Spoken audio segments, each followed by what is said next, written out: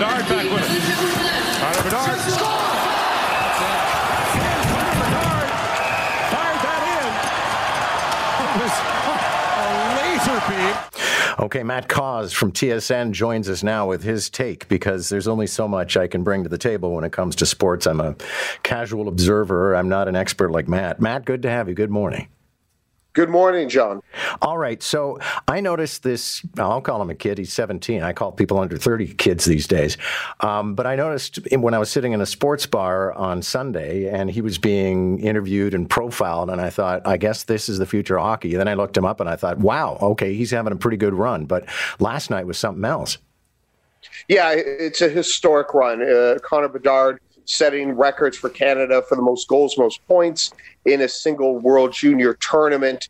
He came in as the most highly decorated kid in terms of draft status. And then in a game that went into overtime where it looked like Canada wasn't going to be able to score, and this was a knockout round game, Connor Bedard deked out three different members of the Czech team and then scored in overtime. It was an incredible goal, John. It was one of those moments where anyone watching, it doesn't matter how much or how little hockey you've watched, just everyone jumped out of their seat. He also got congratulated by the guy he's beating, which is Eric Lindros. Lindros said, "Don't break my record, smash it." Yeah, well, because there is a brotherhood to it of all the Canadians who've won in the past. That everyone's rooting for the next generation to succeed, and yeah, we've seen a lot of that. Also, Jordan Eberle, who his record for most goals got broke.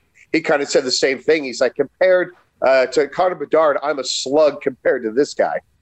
Okay, so what do you see as his future? I mean, who's he going to end up playing for?